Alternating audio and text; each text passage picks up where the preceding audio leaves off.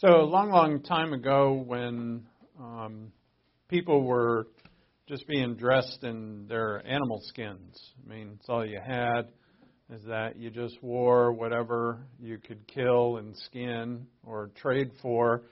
And so everybody's walking around in the same colored clothes. Right? If you're wearing wolf skin or leather, or everybody's in brown and gray. And then somebody spilt some wine on themselves or spilt some food on themselves. And somebody else said, "Hey, that's a nice color. I like that." It's like every Sunday. You get a call every Sunday.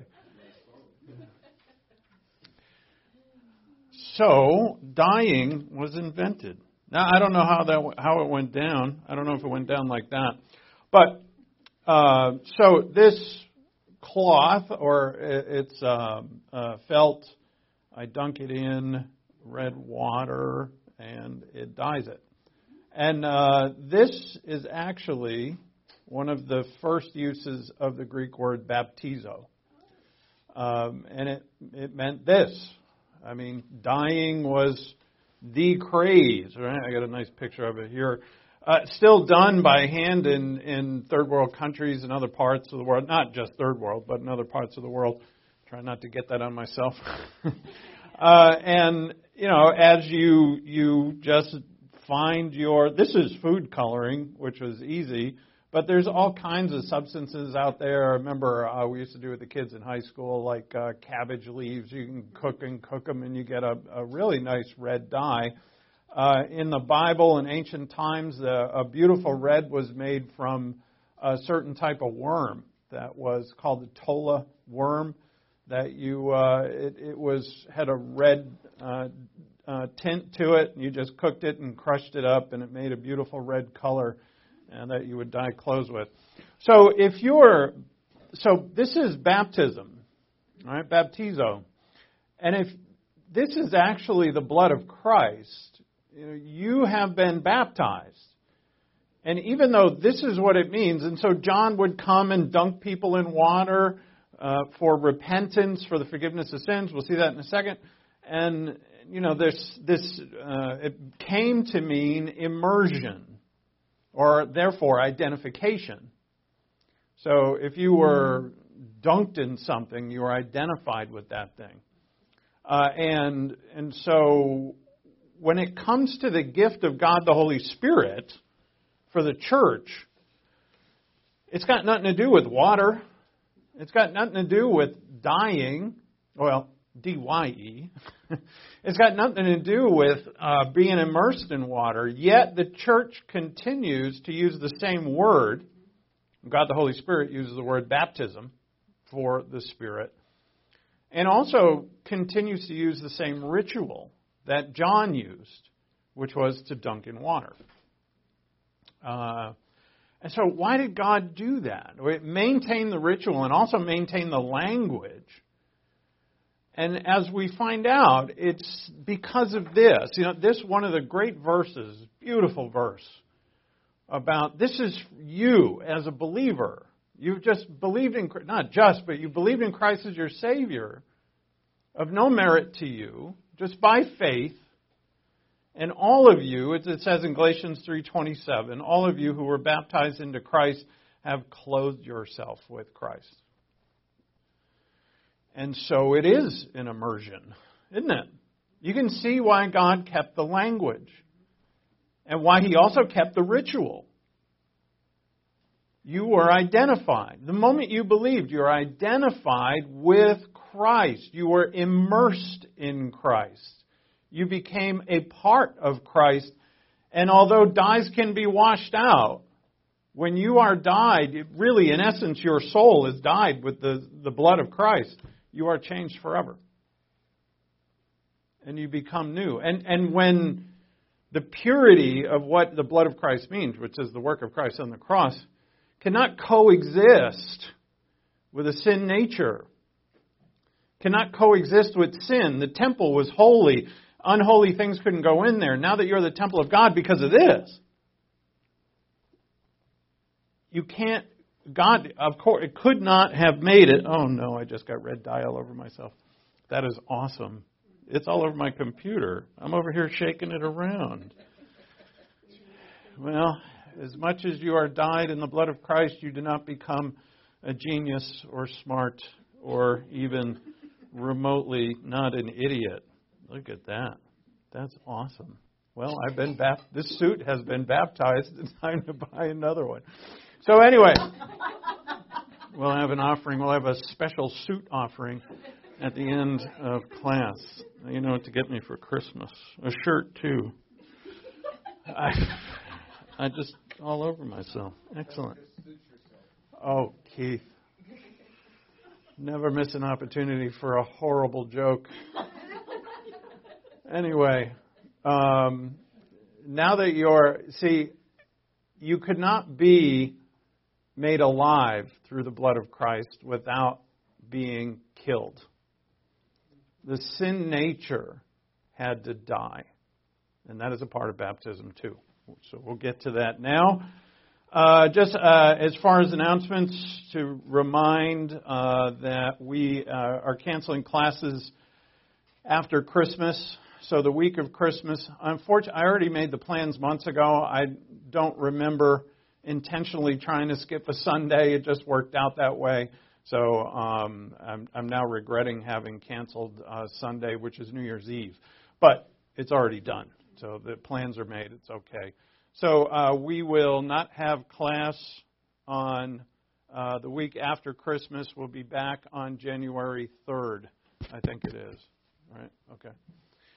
Let's pray. Let's open up in prayer. Let's thank God for the time that we have together to be with Him, love His Word, to be instructed by His Word, to be together in that venture of learning and growing in grace and knowledge. And so with that, let's pray.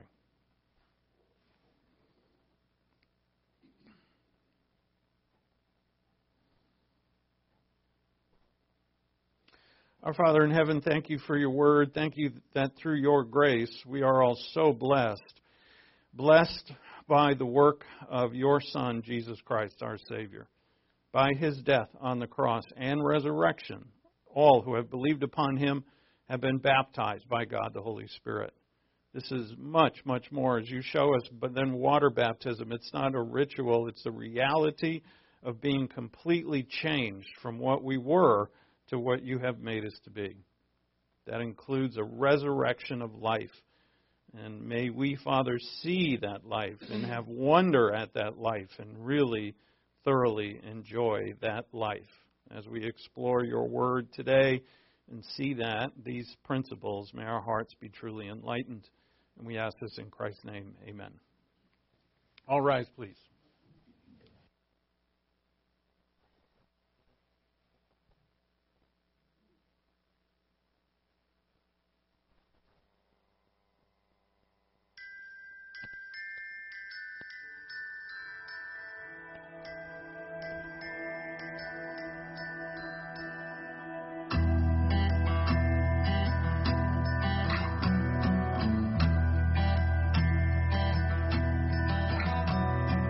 We three kings of Orient are bearing gifts. We traverse afar, field and fountain, moor and mountain, following yonder star. Oh, star of wonder, star of night, star with royal beauty bright. West we're leading, still proceeding, guide us to thy perfect light.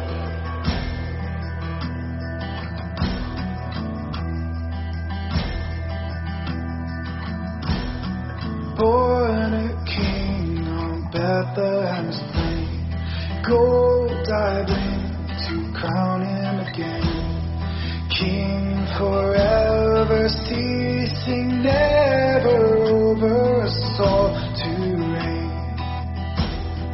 Oh, star of wonder, star of night, star with royal beauty bright. proceeding, guide us to thy perfect light.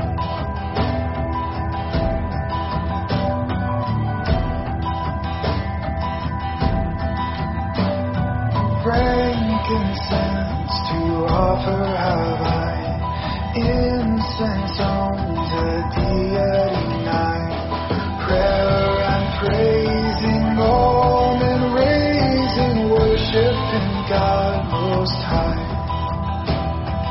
Oh, star of wonder, star of night, star with royal beauty bright, west we're leading, still proceeding, guide us to thy perfect light.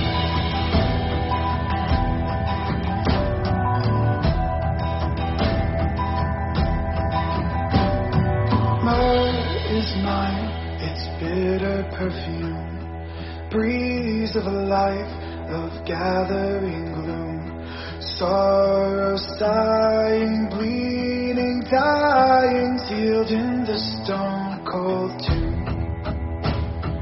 Oh, star of wonder, star of night, star with royal beauty bright, west we're leading, still proceeding, guide us to thy perfect light.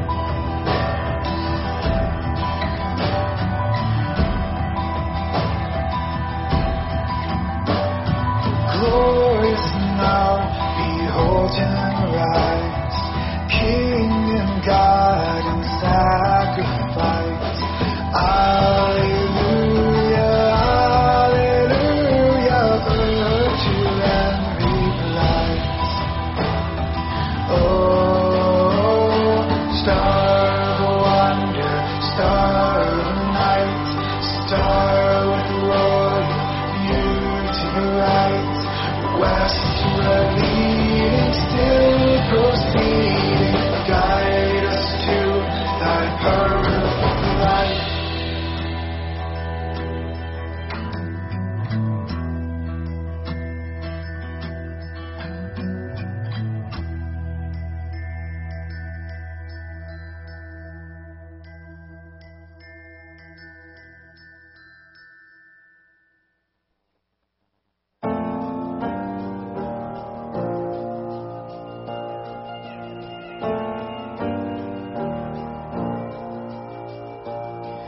Go tell it on the mountain,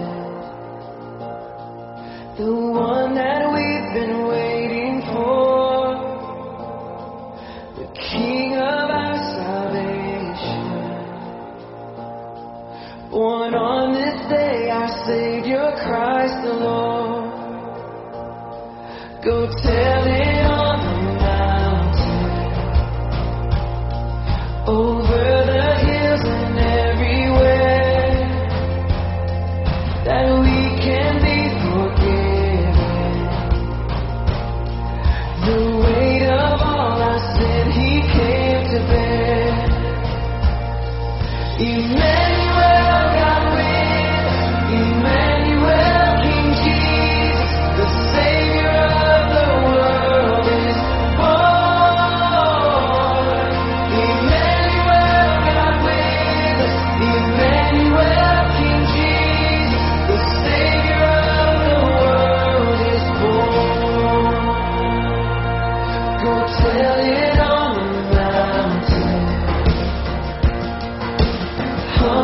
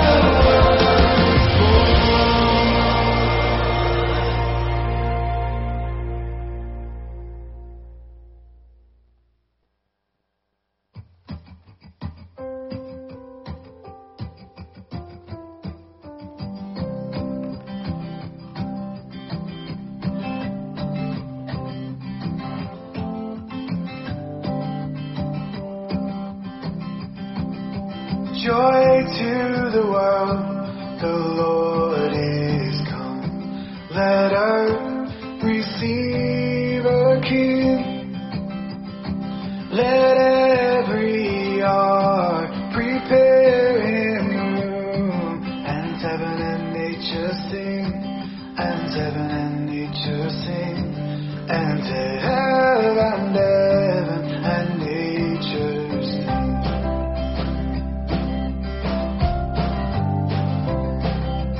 Joy to the earth, the Savior reigns.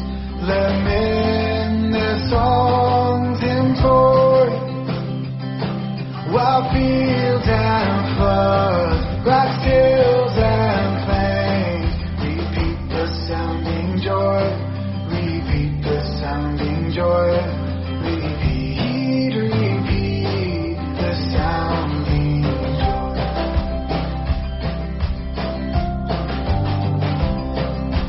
No more let sin and sorrow grow, no thorns infest the ground.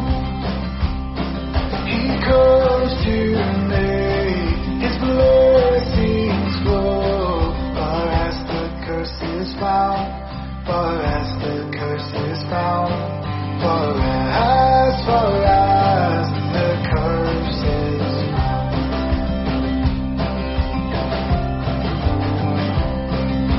He rules the world with truth and praise, and makes the nations prove the glories of His righteousness, and wonders of His love, and wonders of His love, and wonders of His love.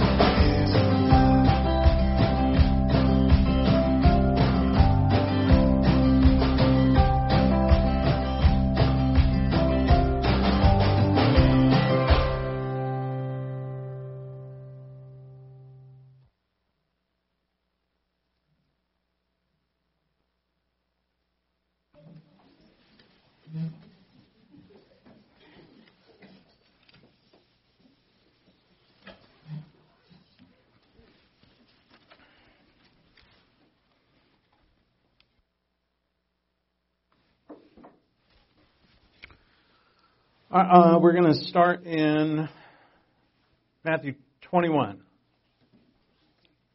Matthew 21 for a brief second, and then back to Matthew 3. So, in our study of the Gospel of Matthew, Roger, could you turn me down just a little bit?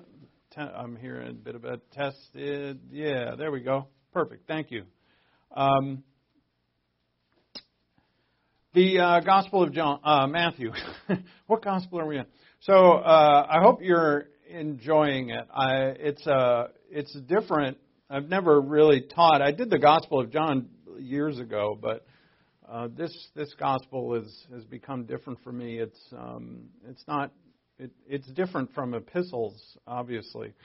So it's a different kind of literature, really, than an epistolatory. A letter is more instructional, it has exhortation, lots of commands, whereas this, especially at the first 4 chapters, is a story.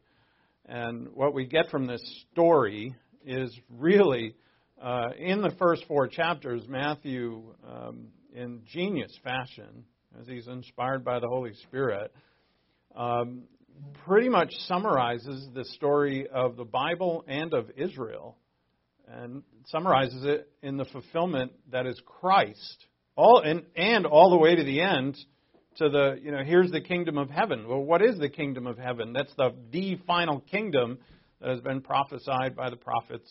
So we have Old Testament, we have New Testament, we have Book of Revelation, we have eternity, we have the fulfillment of Israel's history, we have the fulfillment of, or really the solution to our problem. And that's where we get to today. Water baptism. Right? It's a thing. Wars have been fought over water baptism. And we have the water baptism of John. Jesus is baptized by John. which flabbergasts John, as it should have. What are you doing? Because it's for sinners, and Jesus is not one. So we'll look at that. And we have the water baptism of the church, which, is it the same as John's? Is it different? It is definitely different. And all of these combine to reveal the incredible truth that is the true baptism, which is a baptism of the Spirit, which John does state here. By this baptism of the Spirit, you and I have been given some amazing gifts. And one is forgiveness of all sin. That is an amazing gift. If you're a sinner like me, and I know you are, the more you strive to be like Christ, the more horrible you see sin to be. And when you see it in yourself, the more disgusted you are by it. And therefore disgusted with yourself. If it were not for the forgiveness of all sin, this would be a hopeless venture. But it's not just the forgiveness of sin. If it's only the forgiveness of sin, you, essentially must drown. Because in baptism, the forgiveness of sin is going into the water. But we come out. And that is represented by our resurrection with Christ. So there is not only the forgiveness of sin, there's a second aspect to this, which is the giving of the Spirit. The giving of the Spirit enters us into union with Christ, which puts us in a position in the body of Christ, which makes us a part of the family, God's family, sons and daughters forever, which means we're heirs with Christ. And therefore, in the body, we have this spiritual gifts and everything that go with that.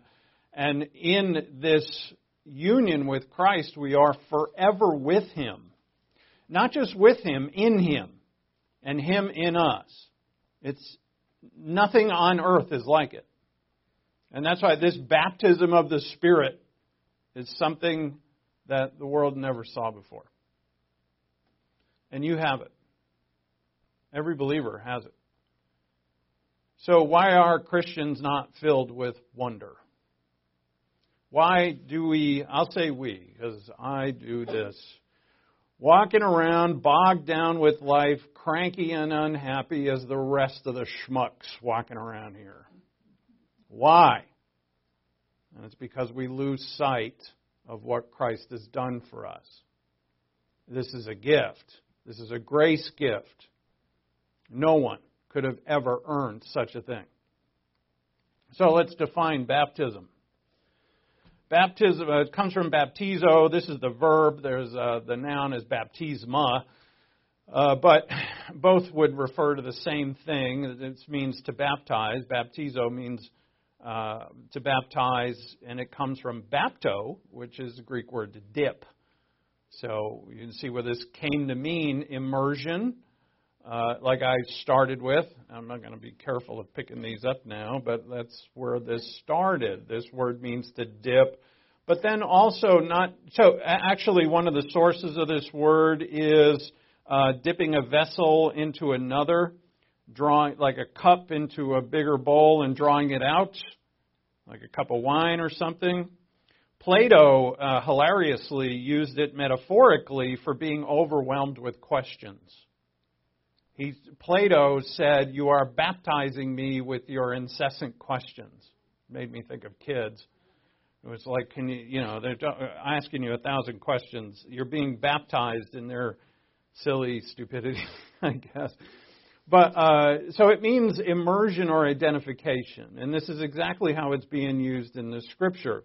Except John's baptism is what he says it is. All right, we just take it for what he says it is. This is a baptism of repentance for the forgiveness of sins. And we scratch our heads, but just take him at his word that there's a forgiveness of sins involved here. So does water baptism and confession equal the forgiveness of sins? Well, we know, in fact, that it does not, because no one is forgiven by a ritual, and no one is forgiven by repenting. I'd say, repenting is, God, I'm going to stop going in this wrong direction, and I'm going to head towards you. And that's what repentance is.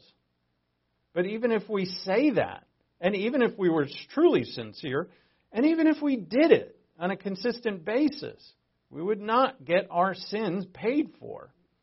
And so John's baptism is looking forward to, it's a ritual, so it's a symbol or a representation of that which is to come. But John didn't come up with this. John didn't say, you know what, I'm going to water baptize Israel. His baptism is definitely unique. And that's why we're in Matthew 21:25. John's ministry is so important that he's brought up by the Lord on several occasions, and he's also brought up by Paul when Paul recounts the history of Israel when he's witnessing in synagogues. He mentions John, and so John's significance is big. Notice Matthew 21:25. Jesus asks them a question. It's one of the very few times he does. The baptism of John was from what source? From heaven or from men? He's asking Pharisees, and this is just a few days before his cross. So this is one of his last days in Jerusalem where he is ministering to the city. And he asks them this question. Now the answer from the chief priests here, these are not Pharisees, sorry, these are chief priests, that tell us that the answer is from heaven. So notice what they say in verse 25. And they began reasoning among themselves, saying, if we say from heaven, he'll say to us, why did you not believe in him? But if we say from men, we fear the people, for they all regard John as a prophet. And answering Jesus, they said, we don't know. So what their answer tells us that John's baptism comes from heaven. Because it's the only, Jesus says it comes from one place. It either comes from men or it comes from heaven. You have two options here. And they said, look, if we say heaven, he's going to say, why didn't you believe in him?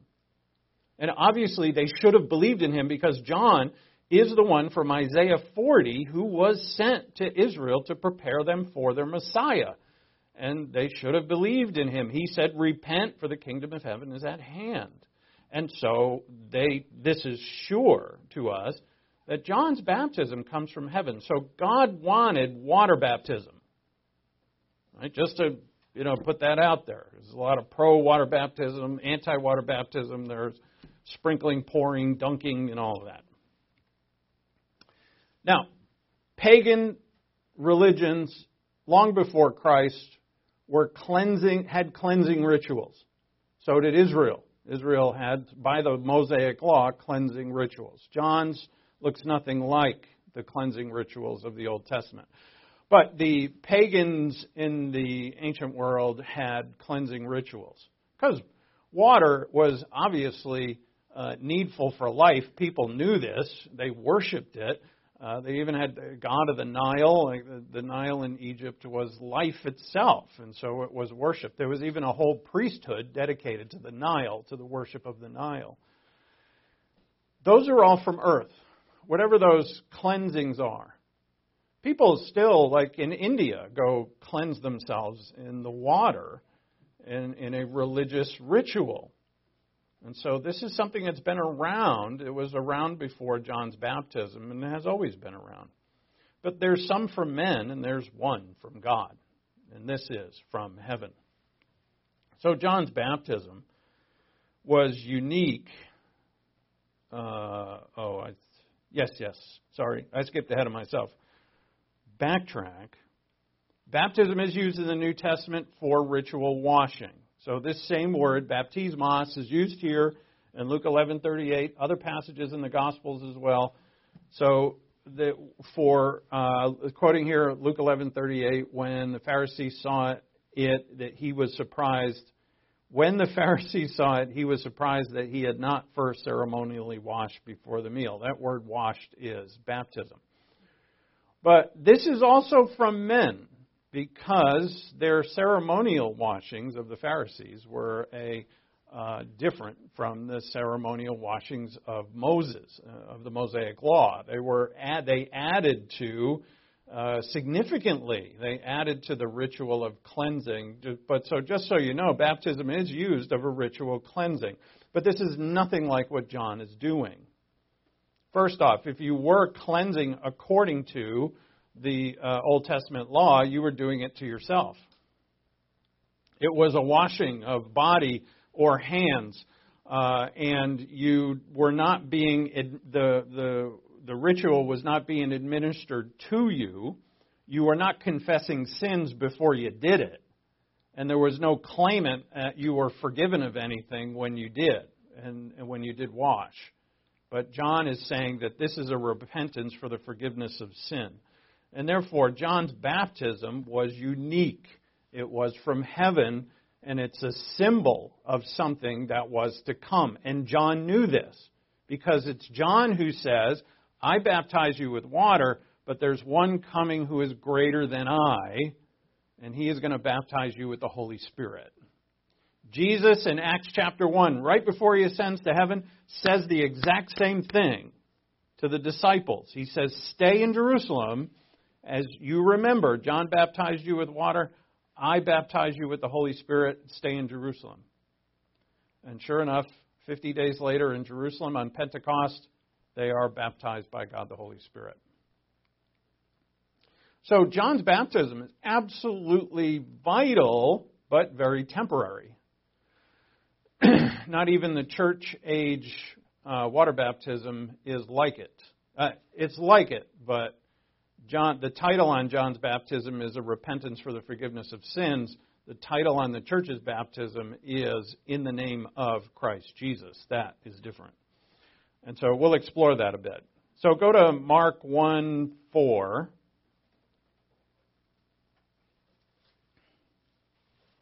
As a symbol of the renewal of life, are you fit? This is what John is saying to Israel. Are you fit for the kingdom of heaven? Are you ready? Is anybody ready? It was connected with a renewal of life. What is repentance? It's a renewal. It's a new beginning, isn't it? Repentance is that I'm going to stop doing what I have been doing. And in Luke's account, in Luke chapter 3, there's people are asking John what they should do, and John gives them instructions on stopping one thing and doing another. And it all centers around their greed, in fact, which is pretty amazing. We also find in Luke's gospel that there are Gentiles there, which is not our subject today, but it's very interesting that there are soldiers asking John what they should do. And those are Roman soldiers. There are no Jewish Roman soldiers. Not yet, anyway. So it connected with renewal of life, which is implied by repentance, meaning a life that is turned from selfish pursuits to the love and worship of the Lord. And this is important. This is what John wants them to do. This is what the Lord wants Israel to do. And this could only be asked of Israel, you recognize.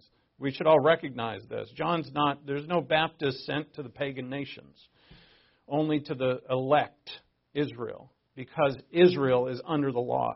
Israel is under the covenants. Israel should know their Lord. They are commanded to love the Lord their God. And they are the ones who have been given the prophecies, whether the people know them or not, they're responsible to know them, that their Messiah, their King, is coming. And he came. And this forerunner also prophesied in Isaiah and Malachi that he was to come. They were to know this. And so only to Israel could this be asked. Be ready, make the path straight, make the way straight for your King. So Mark 1:4, John the Baptist appeared in the wilderness preaching a baptism of repentance for the forgiveness of sins. Nothing like this language is used of the Old Testament washings. It is only here. It's unique. Even church age baptism isn't described as this. Church age baptism is in the name of Christ. So this is unique. It's one of a kind. It's to prepare Israel for her king and his kingdom, which is at the doorstep. That's what near means. It's at hand, meaning it's near. It's on the doorstep. This is the first time in history that such a thing was done. But that makes sense, doesn't it? Because it's the first time in history that the King of Kings has come to earth in the form of a human, beginning his ministry and showing himself to his own, to his people.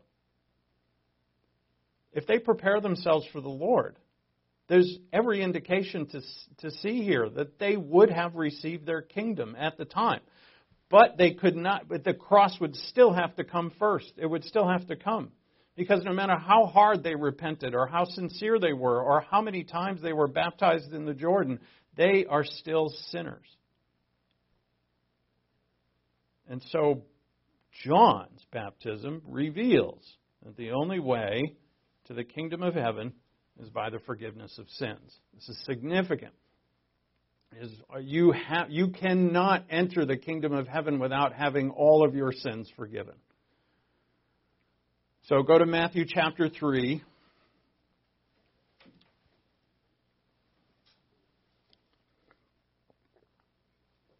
And remember, baptism means immersion or identification. Just like dyeing a piece of cloth. But a water baptism, it's on the flesh, is it not? It's a ritual. It doesn't penetrate to the soul by any means. You could soak in that Jordan for a year. That water's not going to penetrate to the inside of you. Matthew 3:11. As for me, I baptize you with water for repentance. We had a lesson, I forgot, some few lessons ago, where we looked at the fact that John was absolutely on board, willing to accept his role. He was all out for the will of God, no matter what it was. And this is going to be a part of our struggle, because each of us are given, at the baptism of the Spirit, you're given a spiritual gift. This is 1 Corinthians 12:13. 1 Corinthians 12:13. You are given a spiritual gift, and you are given a place in the body of Christ. And God did not ask your opinion on what you would like. He made it that way, and we all have to accept it. And what's going to get in the way of that is our pride. We know this. Right? We're like little kids in adult bodies saying, I want what I want. And God is not going to budge. Little kids can cry and whine and annoy their parents enough that the parents may cave. They learn this quick. The parents may cave. God will never cave. He loves you too much for that. We have to accept where God puts us. And at times it's very hard. And those are times of great growth. When you struggle to discover, I must do what God wills, without knowing the future of where it's going. And you'll be closer to Him than you've ever been. And you'll be happier than you've ever been. So John is like this. John, very short ministry, significant, and staying out in the wilderness dressed in camel hair and a belt. As for me, I baptize you with water for repentance, but he who is coming after me is mightier than I, and I am not fit to remove his sandals. He will baptize you with the Holy Spirit and fire. His winnowing fork is in his hand, and he will thoroughly clear his threshing floor, and he will gather his wheat into the barn, and he will burn up the chaff. I always get that wrong. Chaff with unquenchable fire. Now, we're not going to deal with the fire part today. That's coming up later this week. But fire could mean purification in terms of when you're baptized by the Holy Spirit, you are purified, cleansed of all sin. However, fire can also mean judgment.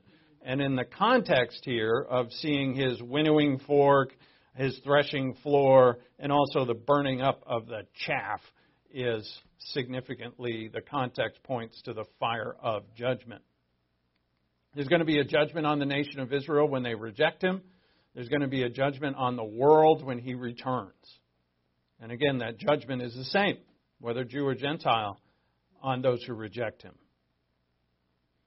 Now, if you're baptized by the Spirit, the baptism of fire, if it means purification, it's done. It's a done deal. You're purified and forgiven of all sin, but also you will not be judged in terms of fire. You will not be judged you are saved forever. We know that baptism for the forgiveness of sins could only be a metaphor for the cleansing of the soul, meaning water baptism. Water baptism could not cleanse a soul, But it is significant because, again, it's from heaven. So it's a metaphor for that very thing. John's ministry, therefore, is pointing to a need. And the need is to change. Israel, you need to repent.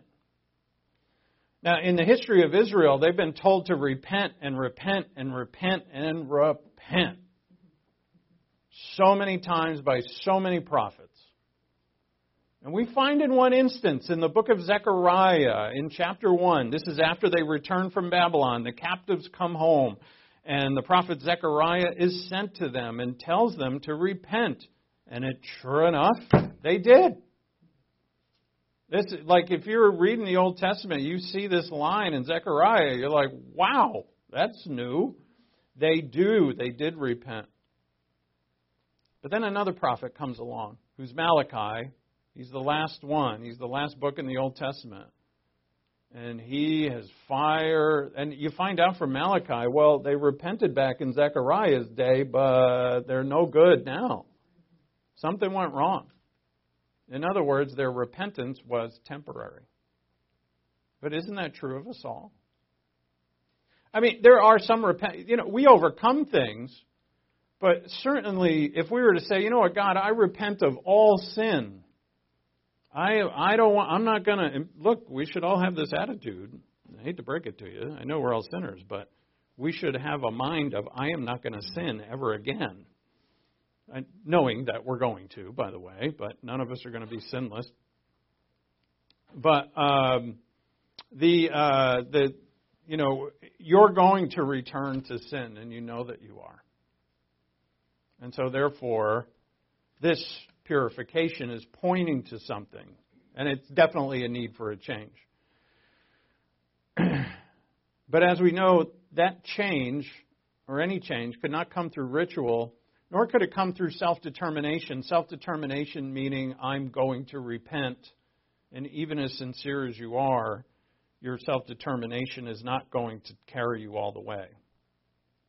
So we can press the analogy that John's baptism is like the Mosaic Law. The Mosaic Law reveals us as sinners. It revealed Israel as sinners. They're told in Deuteronomy, if you follow the law, you'll be blessed. If you don't, you're going to be cursed. And there's a long list, Deuteronomy 28, a scary list of curses that would come upon Israel when they broke the law. And so John's baptism is like that. And that would make sense because Israel is still under the law. But the baptism of the Holy Spirit by the Lord is something different. It's very different. And in fact, it's not the law, is it? Because there's permanency to the baptism of the Holy Spirit. And that is what the Bible calls the new covenant. Go to Matthew 26. Matthew 26:27.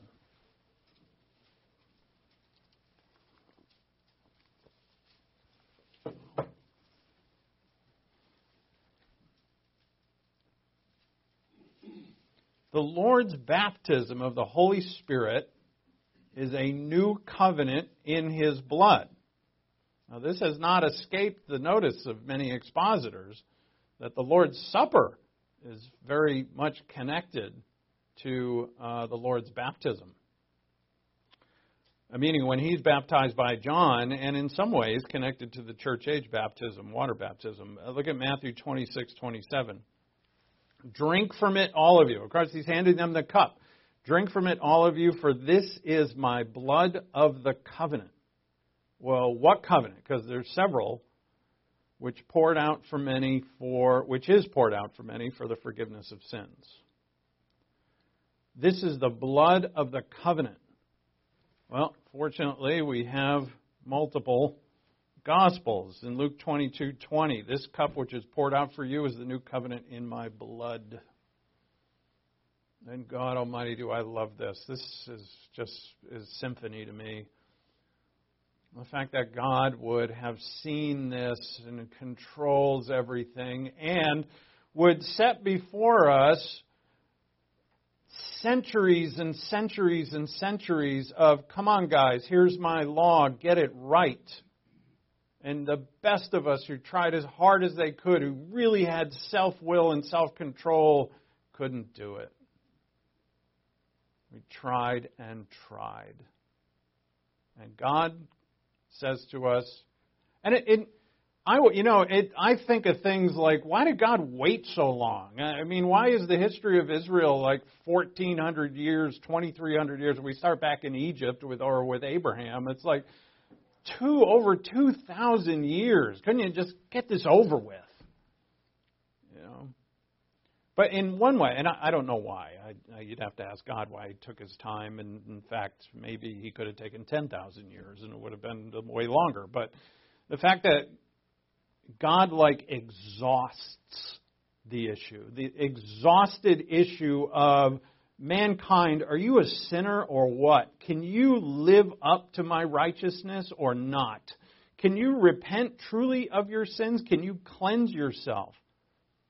Can you really live? Even if you want to live with me, but now that you're fallen, can you really walk with me? And the answer is no. Not a one of us. And this is a wonderful thing to know about yourself, because it will help you avoid the number one issue in all Christian lives, which is pride. I mean bad issue. A bad issue. You are a proud sinner. Know it. There's no other way around it. You might be able to look around and see some other people who are a little more proud than you, so you think. You say, well, I'm not as proud as that guy. I used to always use this analogy. I don't know if it's acceptable, but it's one piece of dog do saying to another piece of dog do, I don't smell as bad as you do. That's all it is. Look at Ezekiel 36. We're going to a lot of passages. Ezekiel 36.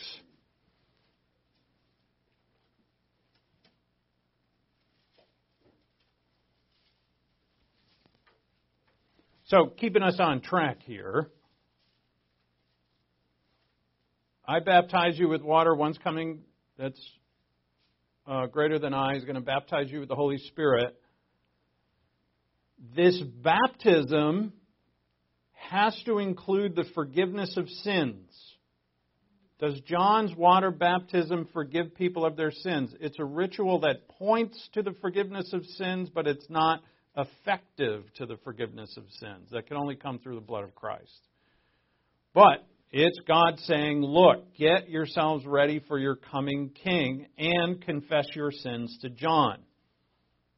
John cleanses. Hopefully the nation gets ready for their coming Messiah. They did not, which we know.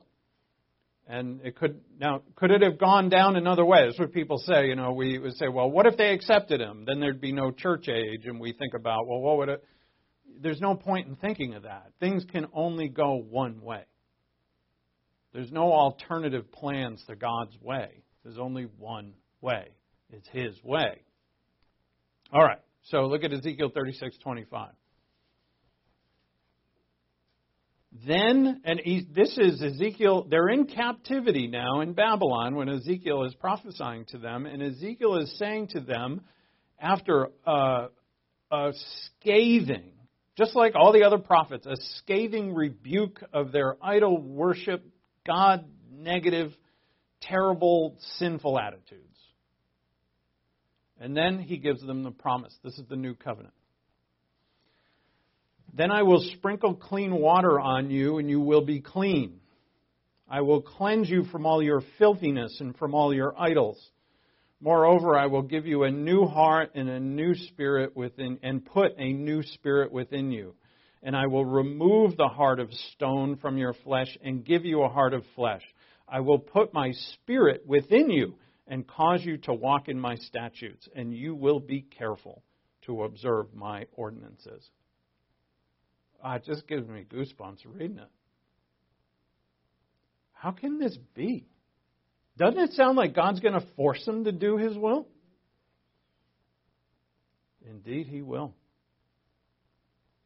Doesn't this sound like something that you've actually already received? And you most certainly have. This is the new covenant in my blood.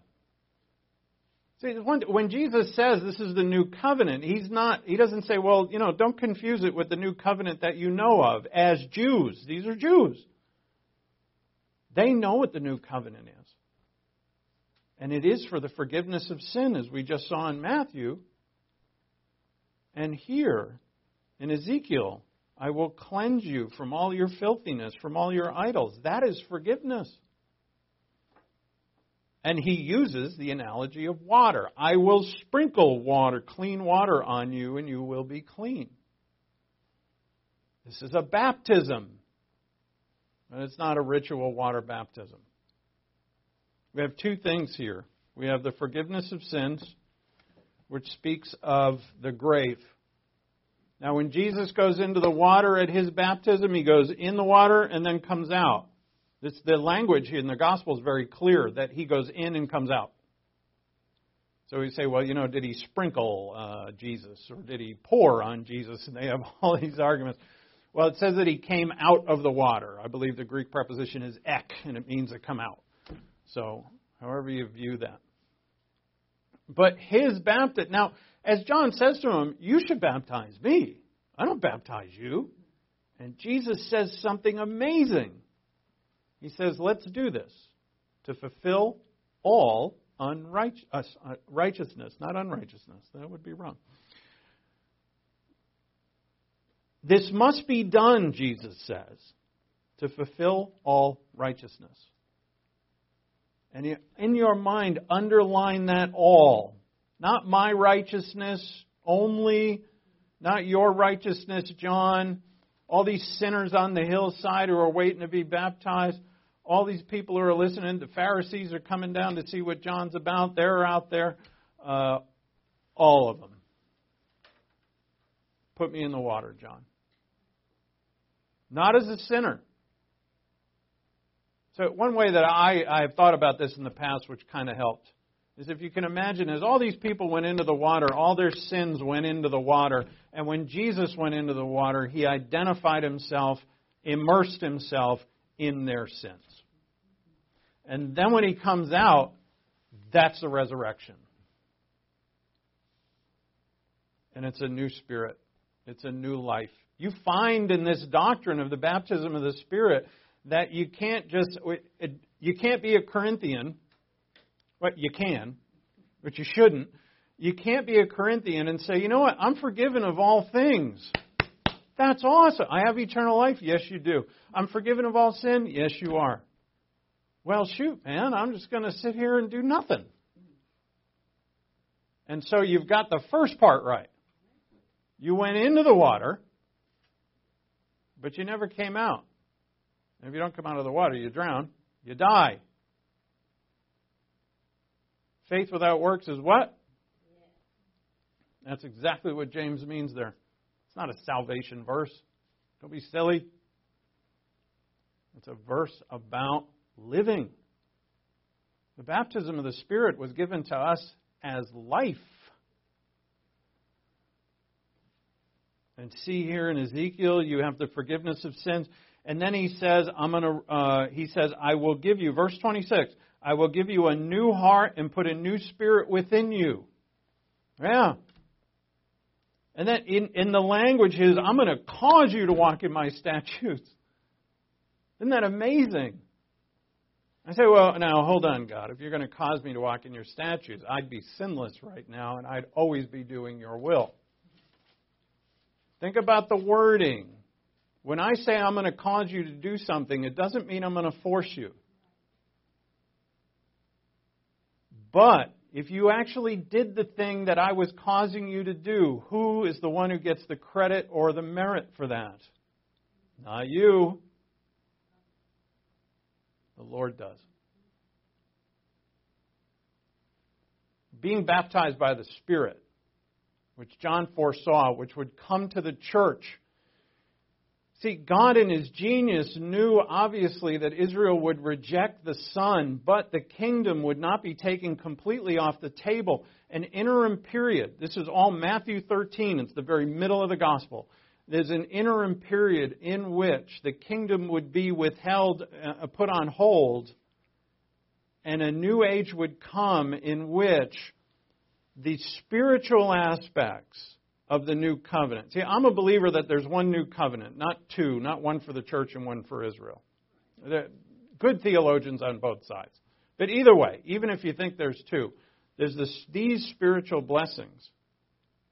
Is that God has put His Spirit within you, He's made you a new creature, and He is causing you to do His will. So when you do God's will, you can take an ounce of credit for it. Isn't that great? I mean, it's not great for my pride. Joe wants to take credit for his good works. He does. Pride is like under a half inch of loose topsoil in every one of us. Lingering, waiting to come up. But he's dead. There's another great analogy there that the Lord gives us about Himself that is, I'll get to right here. So, forgiveness of sin is going into the water. Washing, immersion, and into the grave. When He died, you died. The new Spirit is immersion. That's coming out of the water. It's resurrection, walking in newness of life. So go to Romans 6, and we'll see this. So there's a beautiful tie-in. If you're looking for a tie-in from the Lord's baptism and the baptism of the Spirit that He promised to a New Testament passage, it's in Romans 6, especially verses 3 and 4. Now, I hope we see here, too, which Romans 6 brings out so beautifully. If we rest in our forgiveness and rubber stamp every thought with the word grace, in other words, I'm going to live how I want to live. Call it grace. So I've got a big red rubber stamp. I'm not going to love my neighbor. I hate that guy. Grace. I'm going to give in to my addictions. What the heck, man? I'm going to have fun. I'm saved anyway. Aren't I forgiven? Grace. Am I being too loud? No? I don't see any of you really sleeping here this morning, which is miraculous. Maybe it's because I am so loud. You know what I mean here, right? I'm not going to serve in the church. Why should I do that? Grace. I got my grace stamp. Dude, I'm stamping everything. Heck, I'm going to turn it around and stamp my forehead. I'm grace. Don't you judge me. Who do you think you are, pastor? I know you're a sinner. You don't know half of it. It's pretty bad in here sometimes. But when you and I find ourselves driven to do that which is good, it is because He baptized you with the Spirit. When you find yourself actually accomplishing the good and loving that person and not being afraid and actually being gracious and actually having divine thoughts, it's because He baptized you with the Holy Spirit.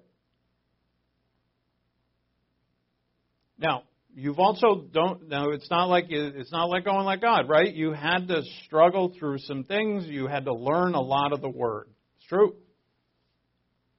But even your drive to learn the Word of God is in you because He baptized you with His Spirit.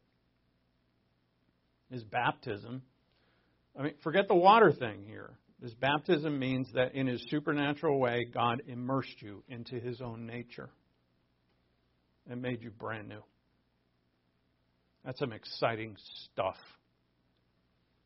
And it should wow every one of us. What does this mean for my life, And get particular.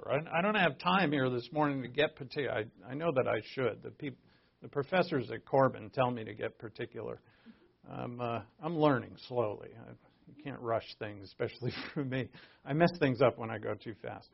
But, what does it mean to you and your neighbor, to you and your children, to you and your marriage, to you, to your significant other? What does it mean to you in your free time, to your how you handle your money, how you do your household chores even. What does it mean for a new creature to do? This one who has been dyed in the wool with the blood of Christ, what does it mean to do what I do every single day?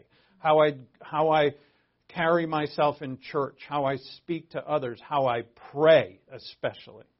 You know, how I learn God's Word, on and on. All the things that I do with my every single day, day in, day out activity, my living. And we can forget this completely and be the same old cranky people who are burdened by the worries of the world, like everybody else is out here. But that's not us. And it's all because you were baptized by the Holy Spirit. So the baptism of the Spirit enters us into union with Christ.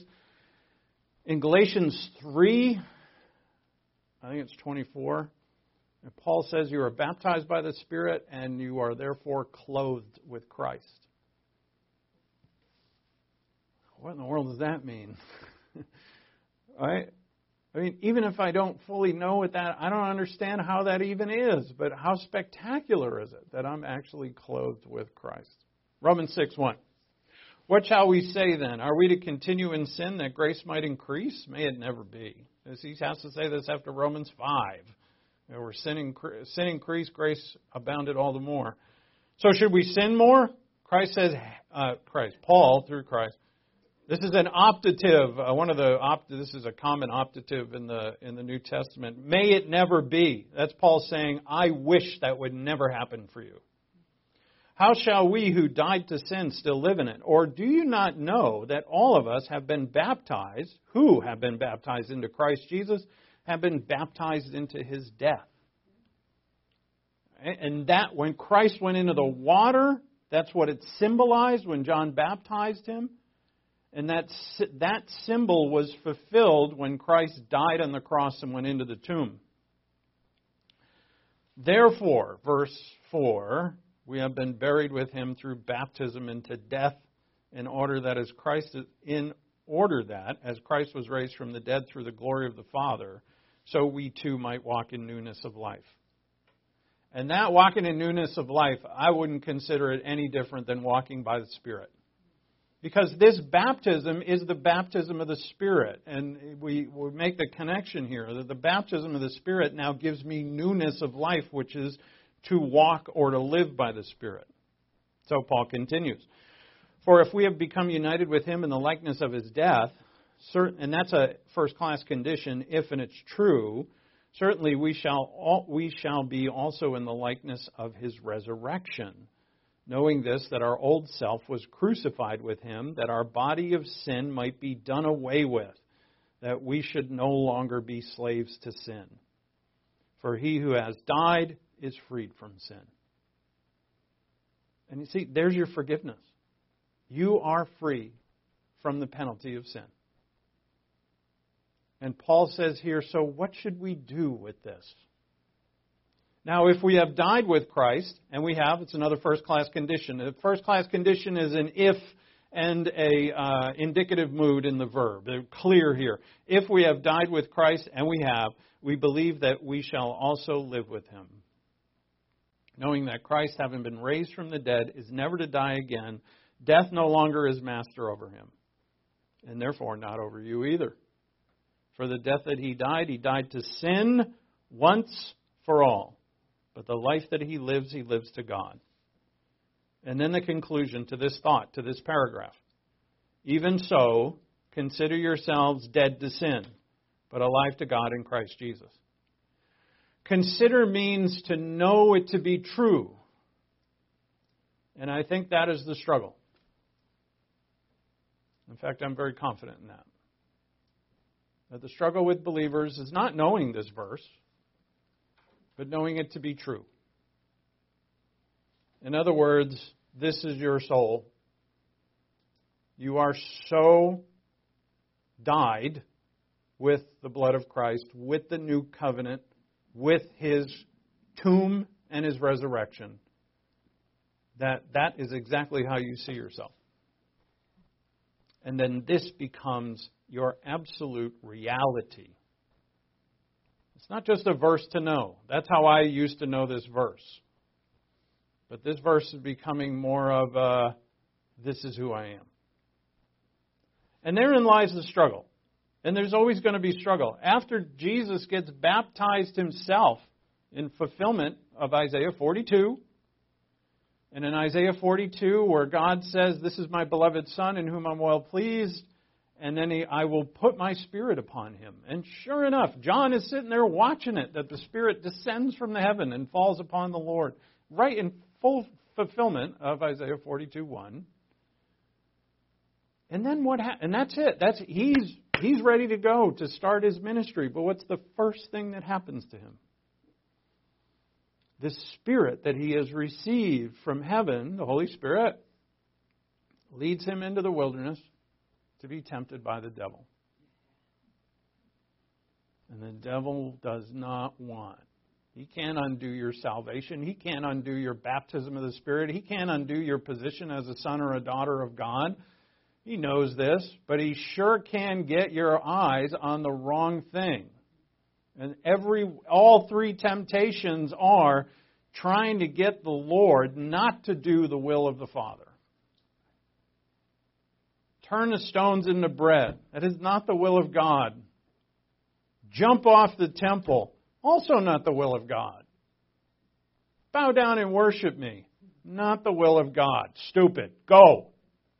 He didn't say stupid, but he did say go. Beat it, buddy. You should worship the Lord your God. When Jesus stands firm against all three temptations, which are to not do the Father's will, he uses the book of Deuteronomy. 2 passages from Deuteronomy 6, 1 passage from Deuteronomy 8, and those passages have a header. There's a passage that starts and flows to those passages that he quotes. And that header passage is, you shall love the Lord your God with all your heart, your mind, and your spirit. That's the header. And the Lord does. When you're convinced of what God has done for you and blessed you and given you, your love for Him abounds.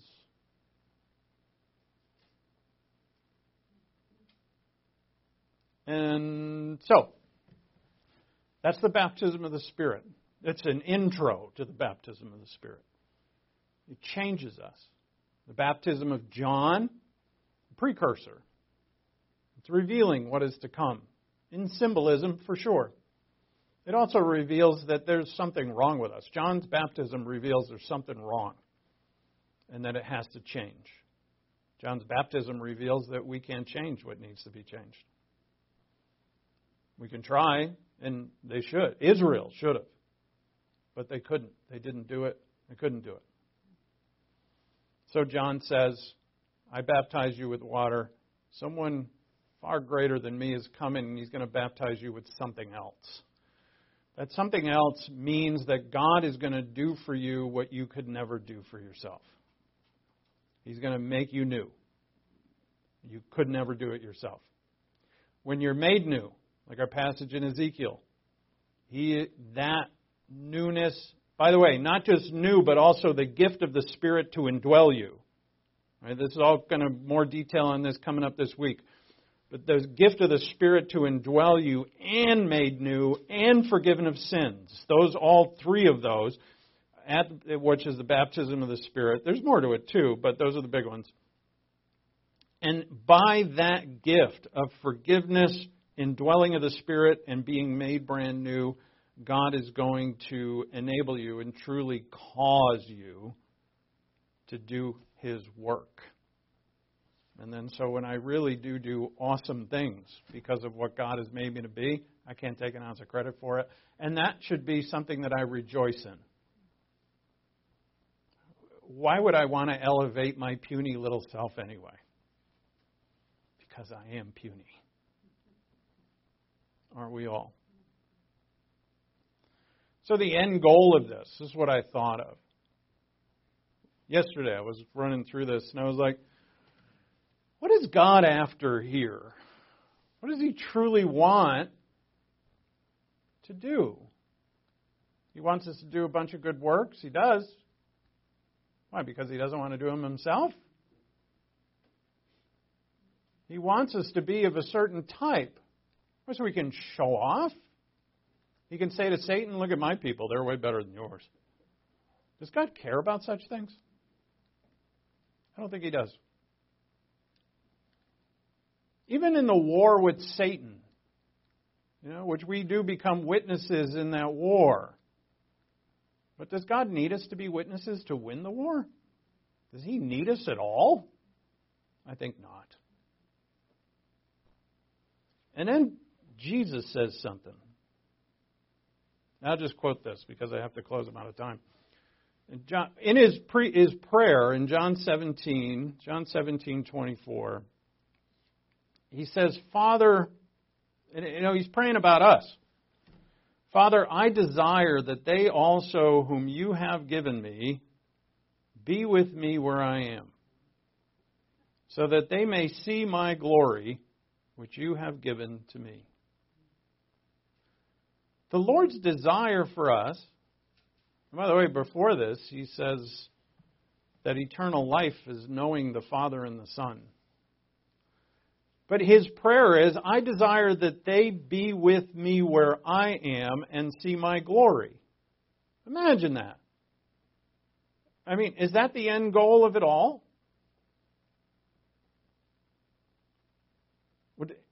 Is that really the end goal of all the work that we do? All the growth that we have, all the wisdom that we gain, all the knowledge of the Word of God that we gain, the changing, the maturing. I think it is. I mean, I may be just taking a stab at it here, but I read through his prayer several times yesterday, and I see in the Lord's Prayer here in John 17 that He wants us to be with Him, to love like Him, to be sanctified like He was. These are key words in that prayer. He wants us to be with Him. The goal here is living a life in the presence of the Almighty, walking with Him, being with Him. When you do that, you will do His work, and all of that will be done. But sometimes I think, and I have to ask myself this, what am I doing this all for? And the fact is that when I do it, this life that He's given me is actually lived in His presence. And I don't think there's anything greater than that. I would say, well, can I be in His presence and not do the work? No. There's no shortcuts here, because God does the work. Anyway, I'm out of time. Let's pray. Thank you, Father, for your word, grace, and mercy. Thank you for all things which come through you, through our Lord and Savior, Jesus Christ. We thank you for the baptism of the Spirit and for the wonderful benefits and blessings that it brings to every single one of us. May we be in awe of what you have done for us. In Christ's name we pray. Amen.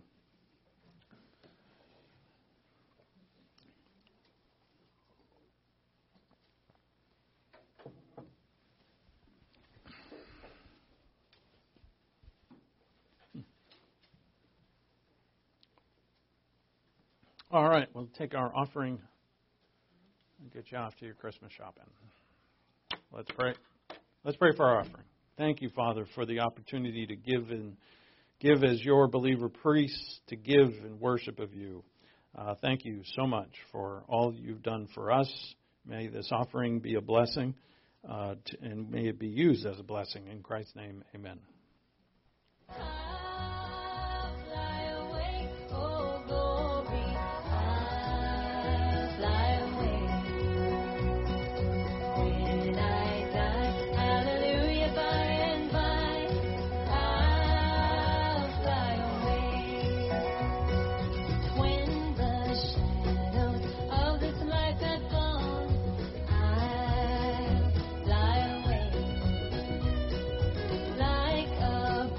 From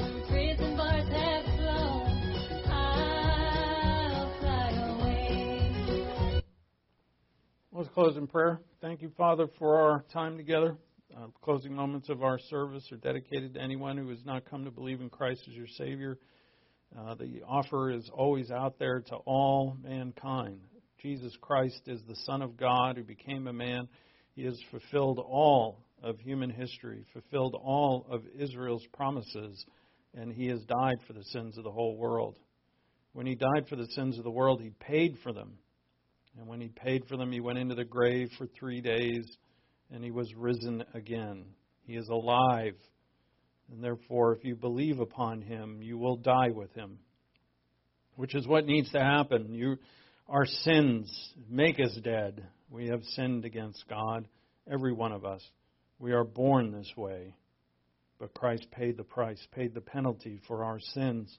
And by so doing, He is also resurrected and alive. If you believe upon Him, you will be alive and have eternal life. So I beg you to consider who is the Lord Jesus Christ. Thank you, Father, for the many blessings you bestowed upon us. Bless this day for all here. In Christ's name, amen.